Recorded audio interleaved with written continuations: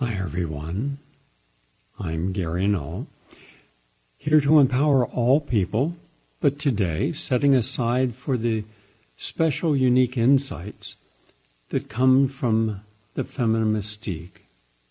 For all the women, or those who identify as women, who believe that they should have every opportunity, that there should be no prejudice, no bias, no misogyny.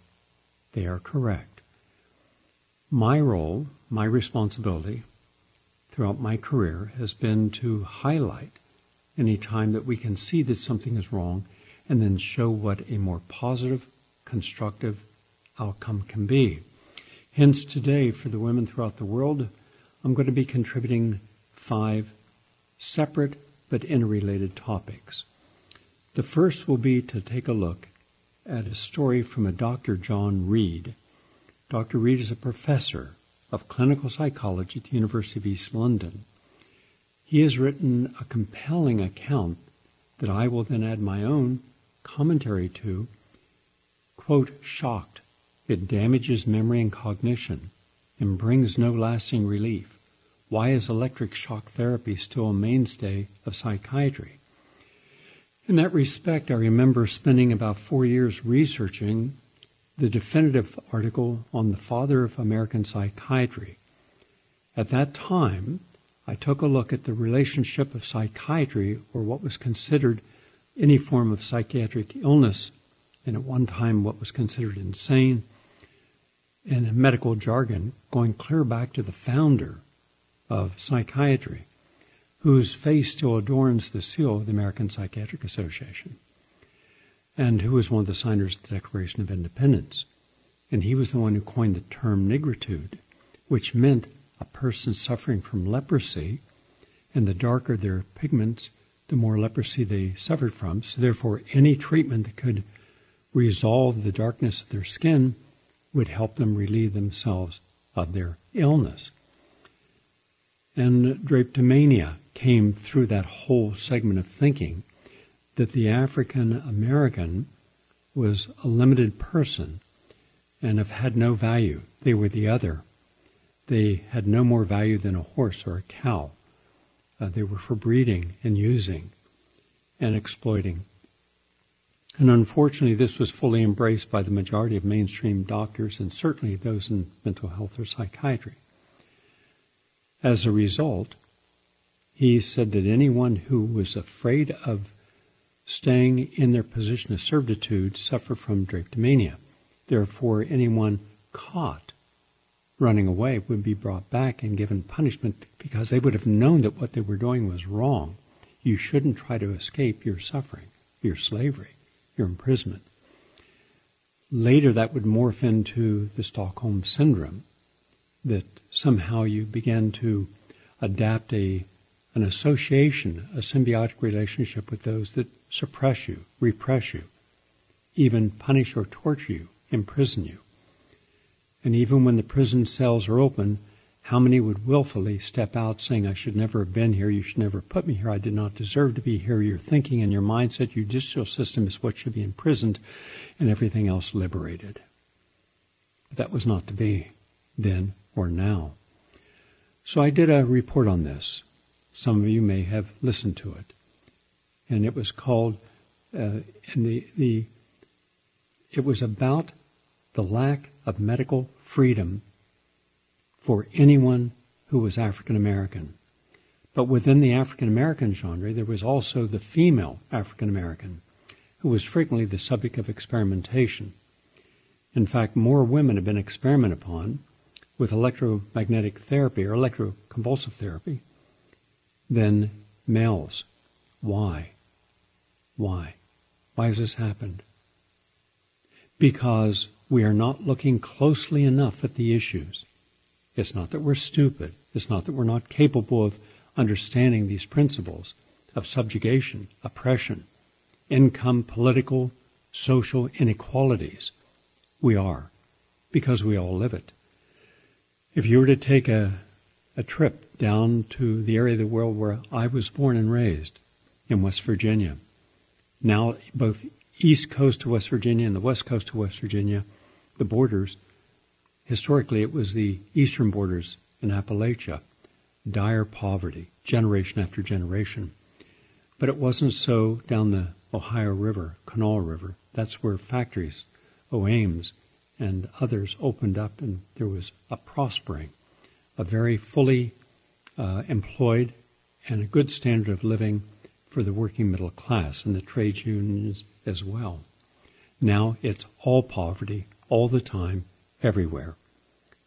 So stop and talk with them about the cancel culture. Talk with them about rights. Talk with them about the new draconian and purely racist screeds on white fragility by D'Angelo. And they will say, this isn't me. And they're right. They want a simple life. They're not professional. They're not careerist. But now imagine this. Virtually everything that we're taught, everything that we're propagandized, everything that we are shown to be right every day comes from careerists.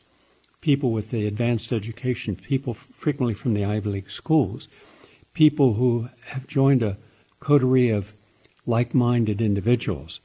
They number into the hundreds of thousands, close to 1 million. They are the Council on Foreign Relations, the Trilateral Commission. They are the Business Roundtable. They're the ones who are always staffing the administrations, always with similar elite people, power people, people representing different industries.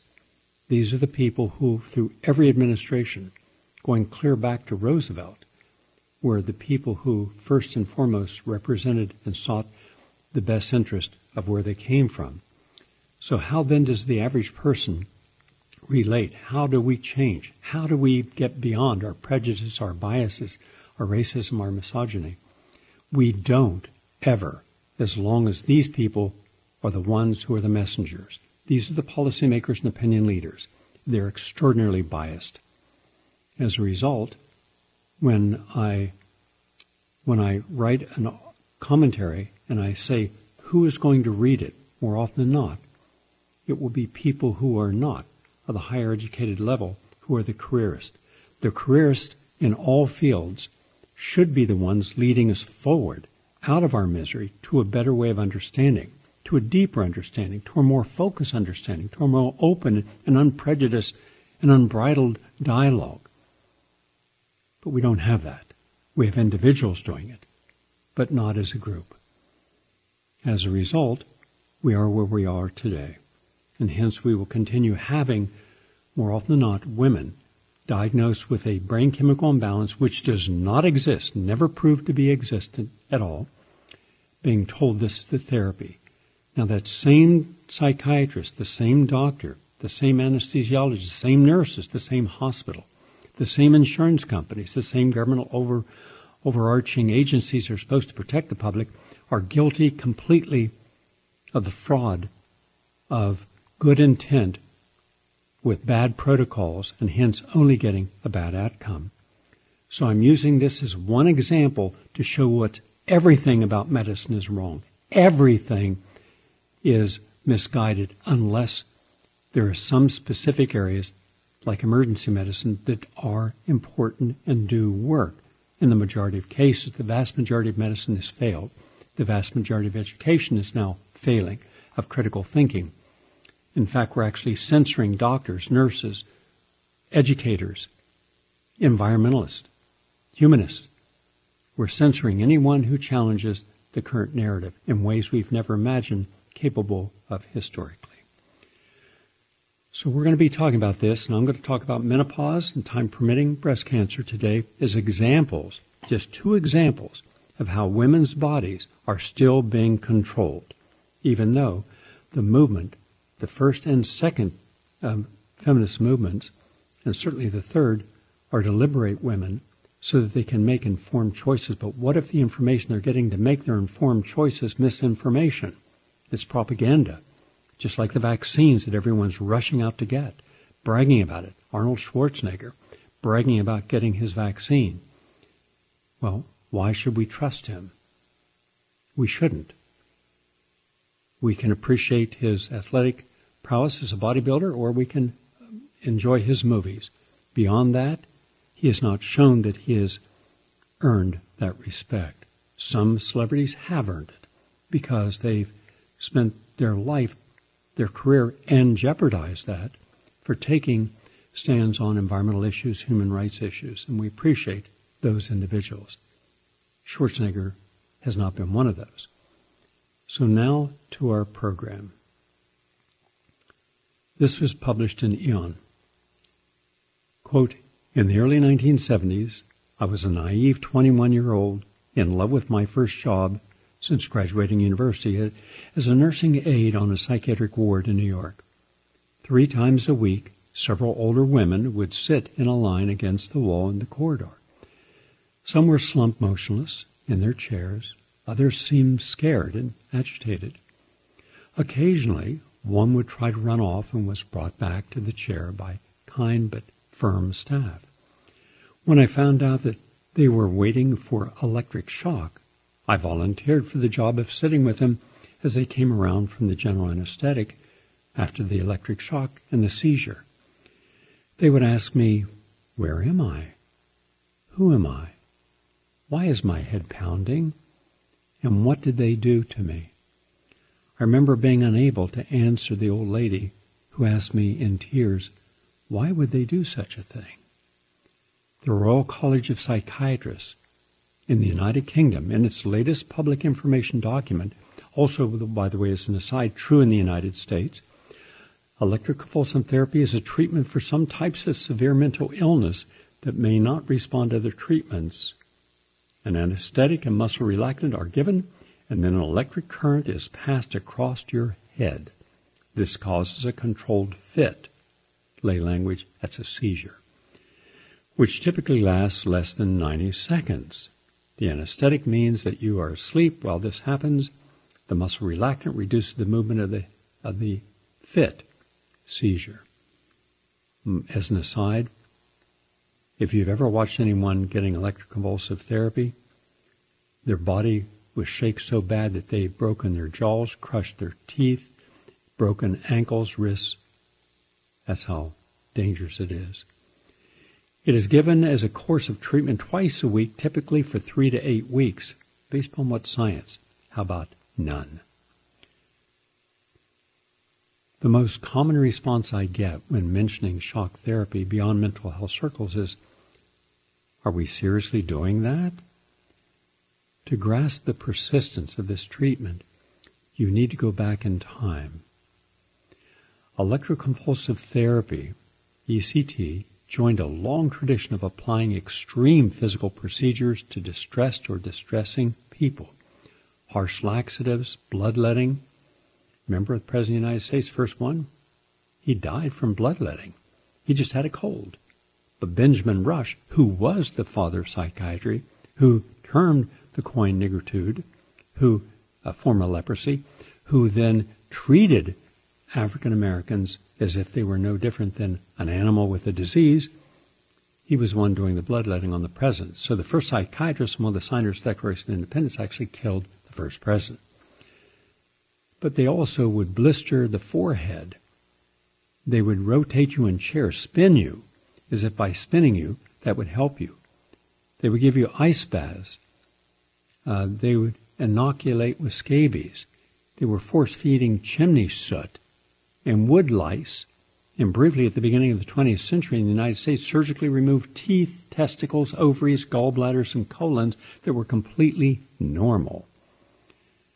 The 20th century witnessed malaria-induced fevers, insulin-induced comas, and a range of psychosurgery procedures, including hammering an ice pick-shaped instrument into the brain via the eye socket, what is called a prefrontal lobectomy, an insertion of radioactive Y90 into the brain.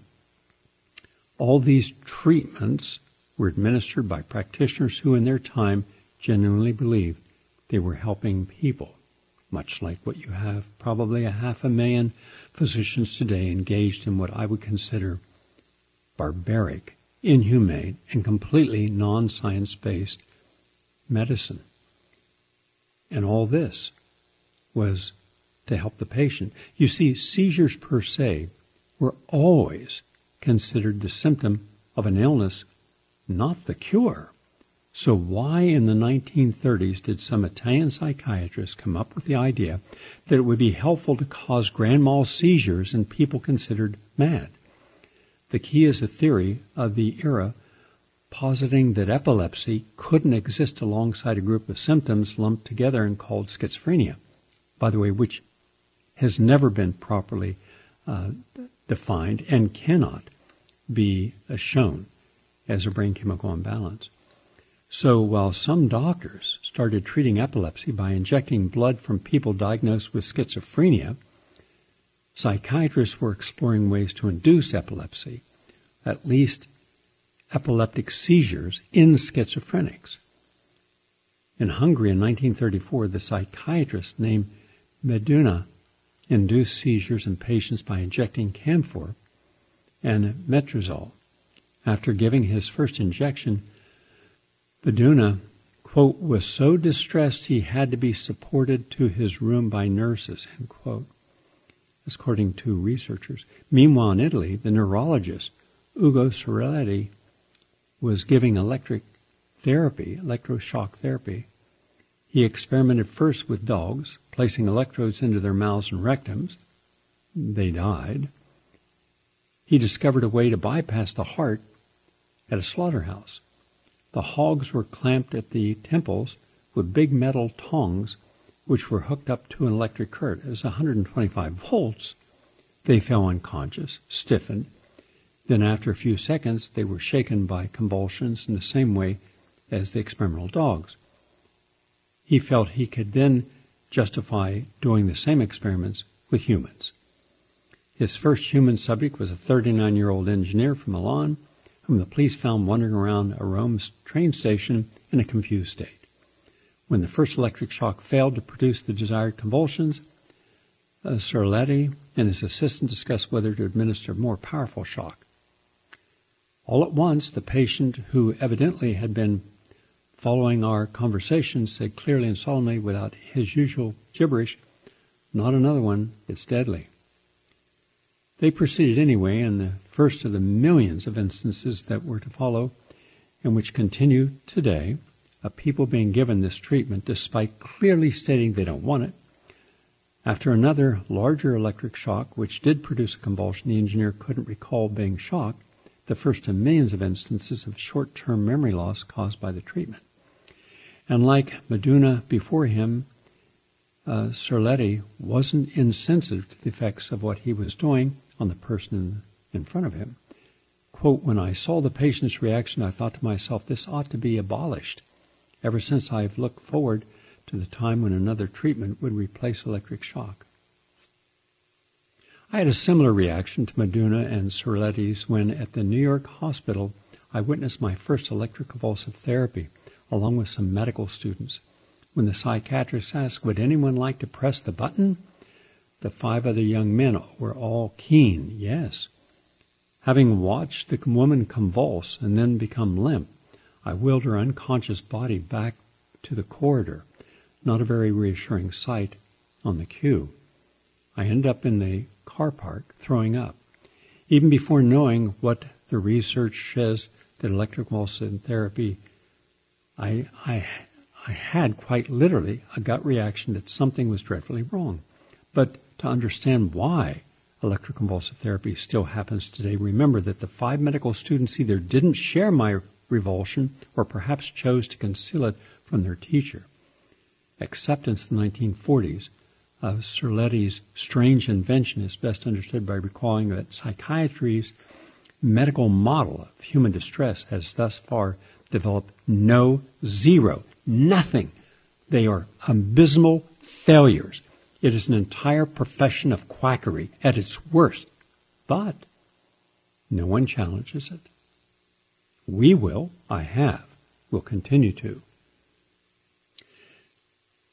There are hundreds of vast mental institutions full of thousands of chronic incurable patients, presumably rather demoralized, pessimistic staff. And so this is how it happens. I'm giving this as an example of how even when we've had all of our movements, health movements, freedom of choice movements, and of course the various stages of feminist movement, that today you think you're safe. Go into a doctor's office and listen to what they say. Last evening I had a call from a friend who wanted to know, was there anything that could be done to a resistant person who wanted nothing to do with alternative therapy because they had been told, either through looking on Wikipedia, that it's all quackery, or their doctors told them, but this woman has end-stage cancer. She's had 3 operations. The cancer's grown back. She's had multiple bouts of chemotherapy and radiation. And now she is, going for the last possible treatment, and she's cachectic and she's dying. This year, over 550,000, more or less, people in America will use just what the doctor said, state-of-the-art treatments, and they will die. And yet, cancer will be considered curable. It will be substantially rewarded. Billions of dollars spent on therapies. And the doctor, the oncologist, will be considered a hero because they fought the good fight. No, you didn't fight a good fight. The patient's the one who fights the fight. You're rewarded even when the patient dies. And when enough patients die, when 500,000 die over the last 40 years, that's 20 million dead from just cancer alone. And you consider yourself with such arrogance and such hubris and such narcissism and such entitlement to your rewards of your failure, that to me, that is medical genocide and a disgrace. And it shows you how much further we have to go in empowering the freedom of choice movement. Along the way, there are many feminists who have stood out. They've stood out because they made major sacrifices. They made sacrifices when a sacrifice could mean you could be killed. Frequently those in India, Afghanistan, and other countries were killed for standing out. Others would be imprisoned. They had no legal rights at the time. So I want to give a special acknowledgement to the people who I believe are unique in their contributions to all of the people of this planet, but to women in particular.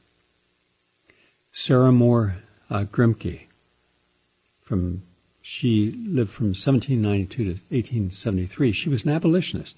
She became a lawyer for the suffrage movement and women's rights. Lucretia Mott, Quaker, women's rights activist and social reformer. She conducted the first convention on women's rights in the United States in 1848. Marianne Shadd, S-H-A-D-D, she was Canadian. She was anti-slave activist and a lawyer. First black woman publisher in North America. One of the first to create a radically integrated school in defiance of racism. Harriet Tubman, abolitionist, humanitarian, spy, later suffrage movement leader. Rosa Parks, called the First Lady of Civil Rights and a mother of the freedom movement. Madam C.J. Walker, a uniquely and remarkable individual if you ever read about her life, which you should. She was the first African-American self-made millionaire turned social and civil rights activist and philanthropist for black causes. Henrietta Edwards, also unique. She was a Canadian feminist who fought for women to be recognized as persons under the law and got women the right to vote. Carrie Chapman Catt, a woman suffrage leader whose work gave women the 19th Constitutional Amendment for women to vote in 1920, founder of the League of Women Voters and the International Alliance of Women. Dorothy Day. She had a fairly long life. She lived to be 83. She died in 1980. She founded the Catholic Workers' Movement, and she worked in poor inner cities her whole career. Elizabeth Cady Stanton and Susan B. Anthony, I put them together because both were up to the challenge for helping lead the women's suffrage movement and founders of the National Women's Suffrage Association. Audre Lorde, an early founder of the black feminism, fought for lesbian recognition and the rights within the African community, and the civil rights activist. Judy Berry, still alive today, I believe, feminist, labor leader, environmentalist activist, principal organizer of the radical Earth First campaigns to fight corporate logging. FBI attempted to kill her with a car bomb in 1990. I don't know if she's still alive. Dora Russell, she passed in 1996. She was Bertram Russell's wife, the British advocate for birth control with H.G. Wells and John Maynard Keynes, prominent in post-World War II peace movements and fighting for nuclear disarmament. Nina Simone included so much of the black struggle and Jim Crow laws in her songs, and she was inspired by the radicalism of Malcolm X and Martin Luther King. And of course, one of the most important was Rachel Carson. She was the founder of the environmental movement in America, Silent Spring. They all went against her. Then you had your second wave feminist, the French writer. Simone had in the 1940s examined the notion of women being perceived as other to the patriarchal society. She went on to conclude in her 1949 treatise, The Second Sex, that male-centered ideology was being accepted as a norm and enforced by the ongoing development of myths, and that the fact that women were capable of getting pregnant, lactating, and menstruating is in no way a valid cause or explanation to place them as the second sex. The movement is usually believed to have begun in 1963 with Betty Friedan's The Feminine Mystique, and President John F. Kennedy's Presidential Commission on the Status of Women released its report on gender inequality. Now, for those who might be younger and might not have read The Feminine Mystique, it explicitly objected to how women were depicted in the mainstream media and how placing them at home as housewives limited their possibilities and wasted potential.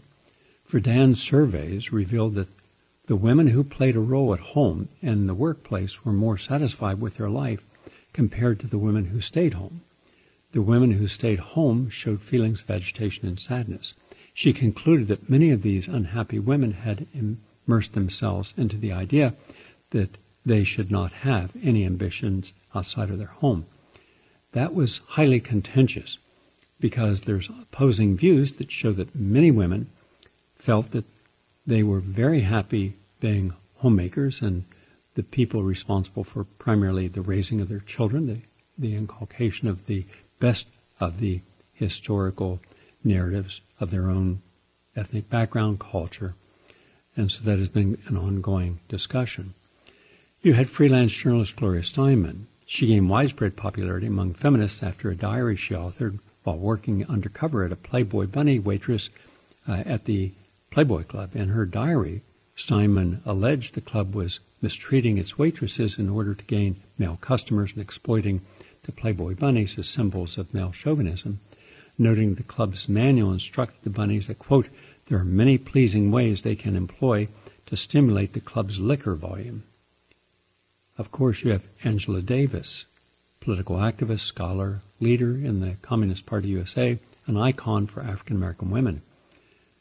You have Dolores Herrera, American Latino labor and civil rights activist who co-founded the National Farm Workers Association, now the United Farm Workers, Immigration and Women's Rights.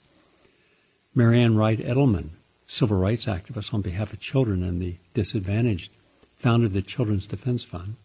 Kate Millett, author of the 1970s Sexual Politics book and one early of the advocates for mental health reform for women and reform of nursing homes and legalized abortion. Ruby Dee, who I met and had discussions with, her and her husband, Ossie Davis.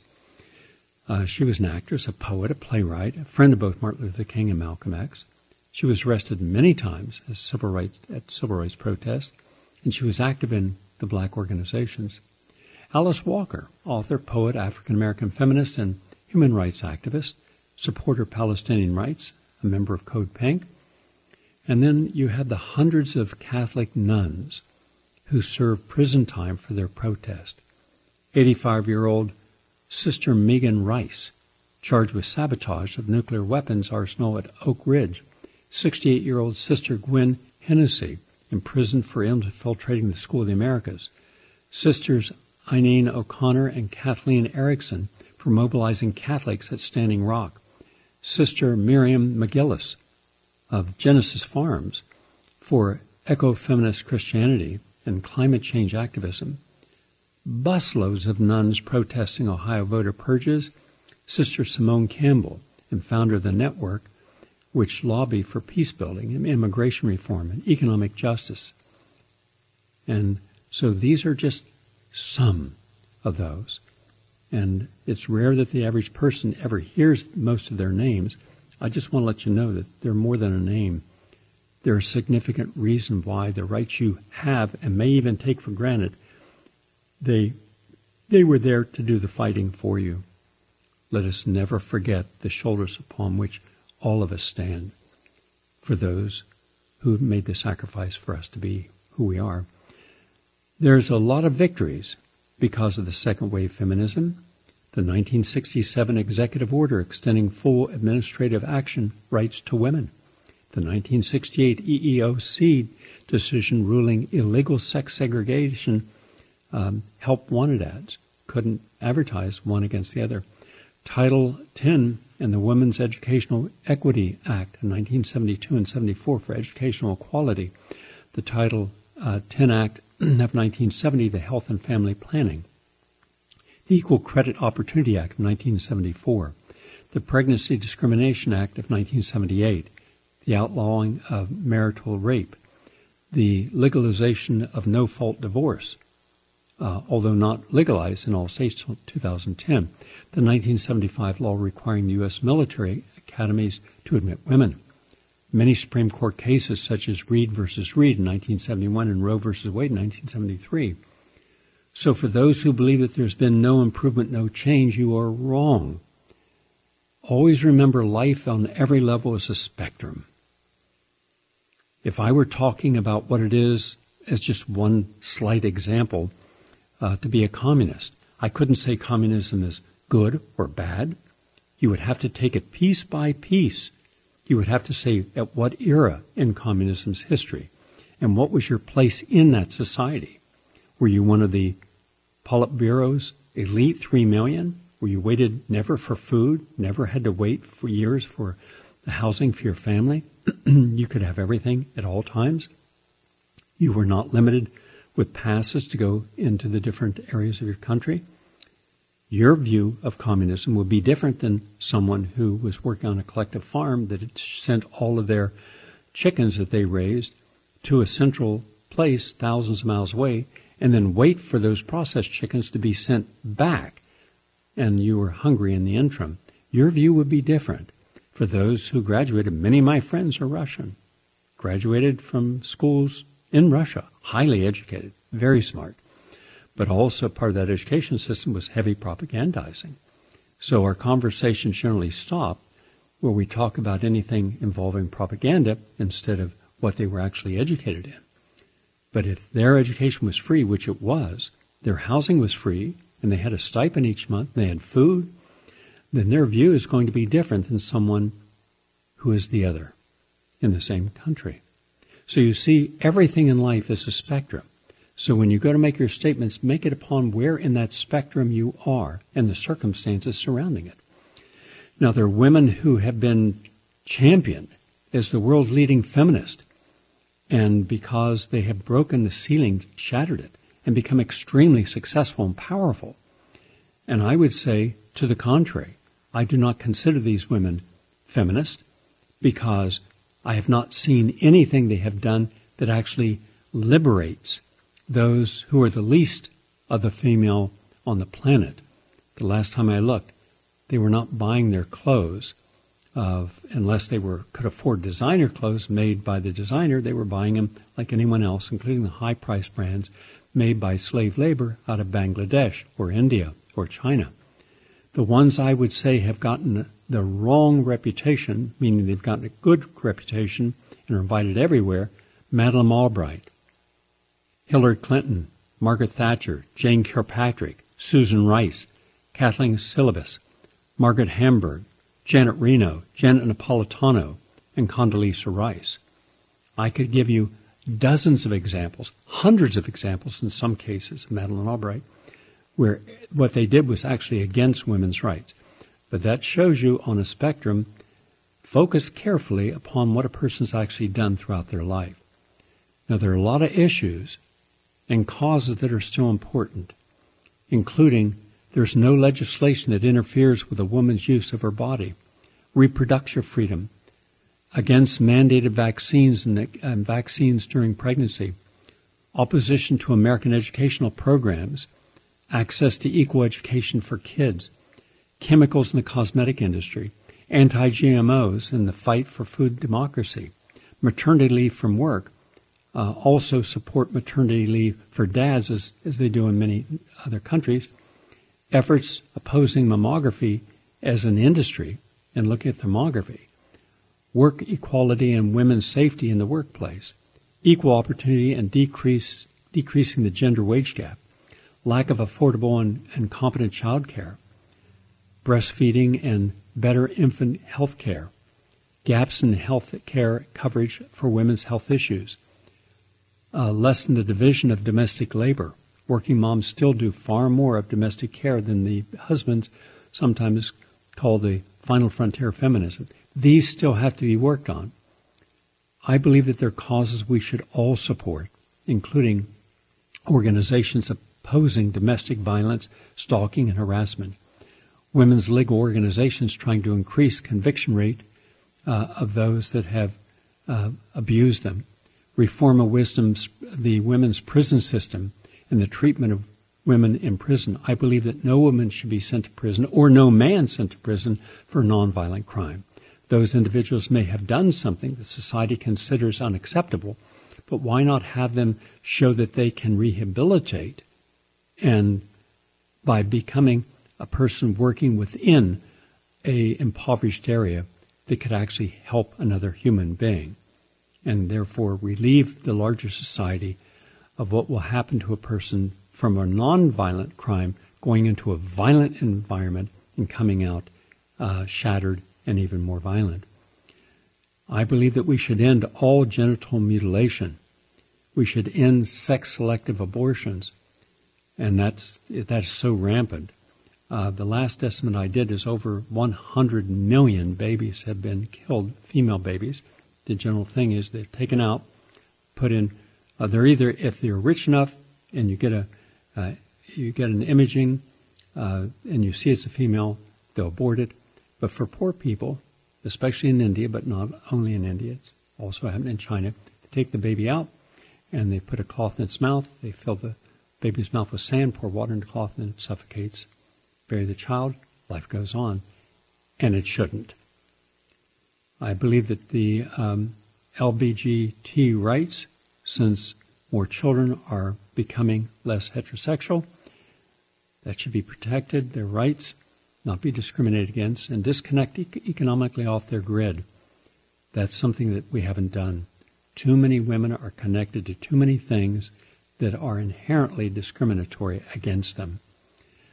Pull money from the big banks, local banks, state banks, and put it into credit unions. Or invest it yourself. Divest investments from regressive capitalist causes. Stop shopping at mega stores. Buy local made in America. Support local community, local people.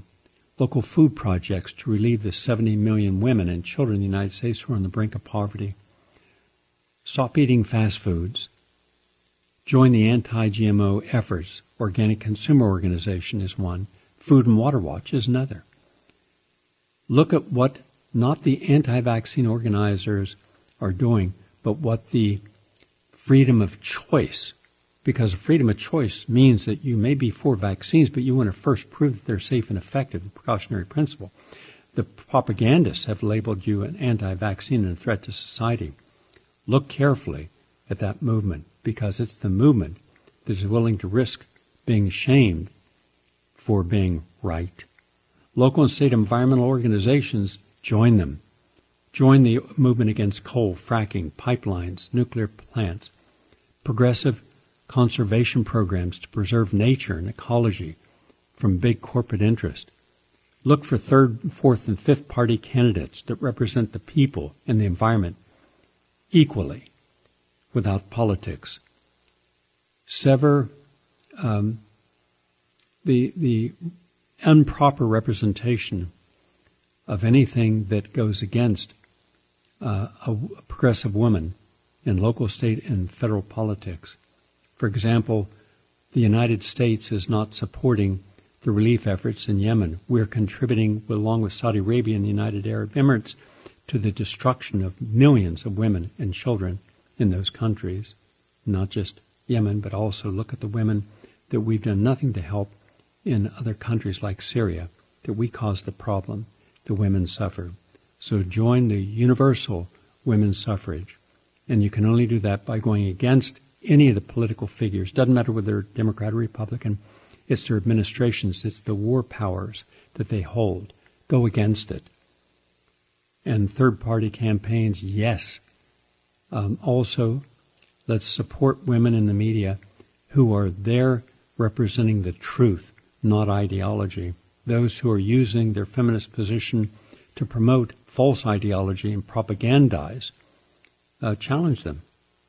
All right? Not all women are equal in their being on the right side of causes. Now, one of the things that feminists have told me over my adult life is that I ask, who motivated you? Who was the person that inspired you? And almost without exception, they say Gandhi. And Gandhi also inspired Martin Luther King, among others. And Gandhi was surrounded by women that supported him in major ways. And without these women, including his wife and many of the people in his immediate circle, Gandhi would have stalled long ago. So to all those women, known and unknown, we salute you because you were the blood that flowed into his psychic every day. He started his, what is called a satyagraha, his nonviolent movement in South Africa. That's where he started. He became a lawyer there, and he was fighting against the inequality for anyone who was native or not of European origin. You didn't have any rights, and he wanted to stop that. So he led the 1914 Indian Relief Act in response to a law requiring Indians to be fingerprinted and carry a special form of pass, plus a tax specially placed on indentured Indians. He urged Indians to deny the law and suffer punishments for doing so. It was a 7-year struggle with thousands of Indians jailed, flogged, and many killed. But they won. His first major battle in India was for civil disobedience at Champaran in Bihar. It was against the British forcing farmers to grow indigo and other cash crops instead of food. So Indian farmers were going hungry. The farmers were forced to sell this to British landlords at extremely low fixed prices. The farmers fell into abject poverty. The British said, we'll just take away your land, give it to someone else. There was no empathy whatsoever. This was part of that British colonial mindset. The British finally were forced to sign a law giving more control to farmers. This victory led to Gandhi being called the Mahatma, or Great Soul. And it was an interesting meeting because Gandhi realized that the people in his immediate circle, coming from different parts, some Hindu, some Muslim, they could not make a change in India if they were coming from highly educated and very wealthy positions. So he took away all of his clothes. He wore just the most basic of basic, like a loincloth and in colder weather, or when the temperature, he would wear, something to keep himself warm. But he owned nothing. And in fact, when they had a meeting at one of the wealthy individuals' house to decide how they were going to form this Congress of Indian people to challenge British rule, he came in and he said something to the effect that, how can we represent the people, and the majority of the people are poor farmers, if we still look at each other as being superior or inferior, or the class system? And with that, there was a person there, a house servant, an Indian, who was serving tea. And he took the tea tray away, and he then, to each person, I recall there were 6 or 7 people in the room, he gave each one their tea, something that would never happen anywhere in India. And this just shocked everyone. They didn't know what to do. They didn't know, they were all there in suits, he was not. And thereafter you saw him, saying, we must go and live amongst the people as they do, eat their food. And he would never again allow himself to travel first class. On these trains, it was first class, then there was second class, and there was the last poorest class, and that's where Gandhi would always travel. And not everyone would do that. And he and this group went throughout India, and they talked with farmers, and this is where he decided, we will rebel. We will have a day of prayer and fasting. Now, that wasn't illegal, but it meant that everyone in India would not go to work. So nobody went to work. I mean, literally nobody. Even at that time, it was reported that the viceroy, the top person in power from Great Britain, didn't have anyone serving food at lunch, so he had to have his own personal military staff and others do the serving. Where's everybody at? Caught him by surprise. He closed down the entire country, and that led to them meeting with the viceroy, meeting with the top landowner in India, who was British, and say, here's these principles. This Gandhi wants you to sign it. If you don't sign it, they're not going back to work. So he signed it. That suddenly gave them relief on rent and relief on taxation, and they could grow their own food, they could grow their own crops, they could sell it themselves. Radical shift, major shift. But that was just the beginning. Then there was the nonviolent tax revolt at Kedah. Floods and famine resulted in crop yields falling to less than 25%. The British refused to provide tax relief on peasants. Gandhi led a campaign of peasants pledging non-payment, don't pay any taxes, and the British threatened to confiscate their land. 5 months later, the government blinked, suspended the tax, and reduced the tax rate. All confiscated property was returned. That was Gandhi. Then his popular non-cooperation movement in the early 1920s. After the April 13, 1919 massacre, when British blocked exits and fired into a group of peacefully protesting people, they killed about 1,500. And these were all nonviolent people. And that shifted the movement, the non-cooperation movement, urged Indians to refuse buying British-made products. They boycotted the educational institutions and courts. They resigned from government employment, and they forsook the British titles. In 1922, after 3 protesters were killed by police, an Indian mob set a British police station on fire and killed 22. That really upset Gandhi. Gandhi believed in nonviolence. He did not believe in pacifism. He was not a pacifist. He was very proactive, but nonviolently. And probably one of the best examples of that, in 1882, the British Salt Act prohibited Indians from collecting and selling salt and imposed a heavy tax on salt. In 1920, for 24 days, India saw that Gandhi marched 241 miles to Danai to produce salt from seawater, which was the common practice before the Sea Salt Act. It was the largest scale civil disobedience at the time. 80,000 Indians were put in jail for it. No concessions resulted from it except it reached international media, and that influenced Martin Luther King.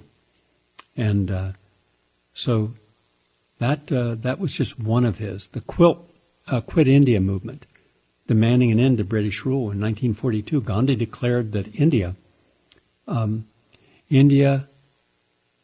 should only buy products made by Indians, not from Britain. Now, he understood that this would hurt some decent and good souls who worked in the factories. But he said, understand the pain and suffering that we're causing these other good people, but they're a few thousand, we're hundreds of millions. And when he led this fight, almost the entire leadership of Gandhi's Indian National Congress were imprisoned without trial. That led to demonstrations throughout the country, hundreds of thousands arrested, hundreds were killed, and Gandhi found that once this was over, 100,000 prisoners were released. And finally the British realized they're not going to win this. And so on August 15th, 1947, India gained its independence, leading to partition of India and Pakistan, which Gandhi was against, as was Nehru, his closest friend. This led to widespread riots, estimated upward 2 million were killed. Gandhi was then 77, and he fasted, almost dying, until the bloodshed stopped. So understand that Gandhi's struggles and the women around him and the women throughout the world who were watching this, who were motivated, and men as well, he saw that there are evils in life that are unchallenged, and they must be. So launching campaigns to improve the lives of untouchables, those who are class system. Who has led the challenge in America? Who in power? Is it the president, the vice president, any of the women, any of the men in their cabinets led the charge to go into the poorest neighborhoods and live with them, to live in the slums of America, which now have over 2,000 communities that have slum areas, to be with the emaciated, to be with the ones who are at the bottom end of hunger and are starving, and the homeless children, of which there are at least 2.5 million who go to school and have no home to go to. Where are the champions following Gandhi's example? And by the way, in 1930, Gandhi was named in Time magazine and Man of the Year, and also front runner to Albert Einstein as Person of the Century. Martin Luther King believed in Gandhi. He believed in his message. And we should also remember it was Martin Luther King who led the Montgomery bus boycott on December 1st, 1955. Rosa Parks refused to give up her seat for a white person and was arrested due to the racial segregation laws. That led to the Montgomery bus boycott and led to Martin Luther King Jr. Coming on board. And the boycott lasted 385 days. And during this time, King was arrested. His home was bombed. He was subjected to personal abuse and threats. And the protest ended on December 20th, 1956, with the Supreme Court ruling that segregation on public buses was unconstitutional. This success led to the founding of the civil rights organization Southern Christian Leadership Conference, with King as president. He criticized President Kennedy for not doing more to stop racial segregation. This led to the Birmingham campaign. In the 1960s, Birmingham was one of the most radically divided cities in the United States. In early 1963, King started a movement known as the Birmingham Campaign. Campaign gained nationwide attention when the Birmingham Police Department, led by Eugene Bull Connor, used high-pressure water jets and police attack dogs on the children. The movement ended with Connor losing his job and the municipal government changing the city's discrimination laws. That led to the Great March on Washington. King represented the SCLC with 6 other civil rights organizations to march on Washington for jobs and freedom. And that's where he gave his I Have a Dream speech, a resounding success with over 250,000 participants on the low end. I believe it was much higher, but it making it one of the largest political rallies for human rights in U.S. history. It motivated other marches and laid the stepping stones for the passage of the Civil Rights Act of 1964. And he supported the black sanitation workers' strike 2 months in Memphis against the appalling working condition, and demands for were eventually granted. His efforts also led to the Fair Housing Act of 1968 to abolish discrimination in home rentals and sales.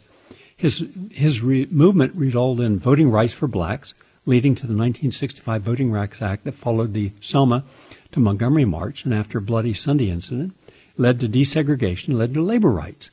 So when people say that we've made no progress, you are either politically naive, you don't know your history, or you're one of these people who are weaponizing the current woke generation's dialogue to form a new form of discrimination.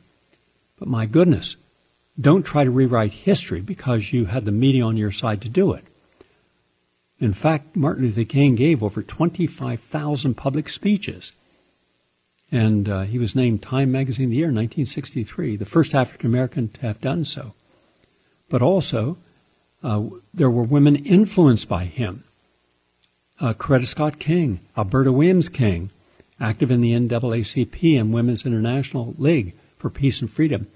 Mahalia Jackson, the Queen of Gospel. Dorothy Cotton served as one of his leading planners and trained activists.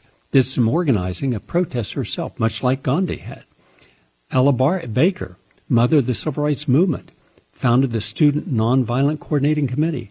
Dorothy Height, only woman in his decision-making council, and became president of the National Council of Negro Women.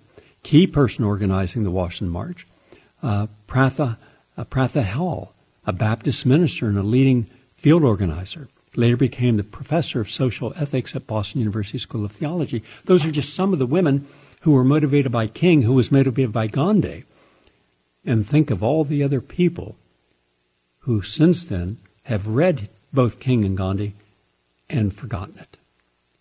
What I'm suggesting in my closing statements, and I'll get on an upcoming show to menopause and breast cancer, is that isn't it time that instead of fighting one another, we look at what we all have in common?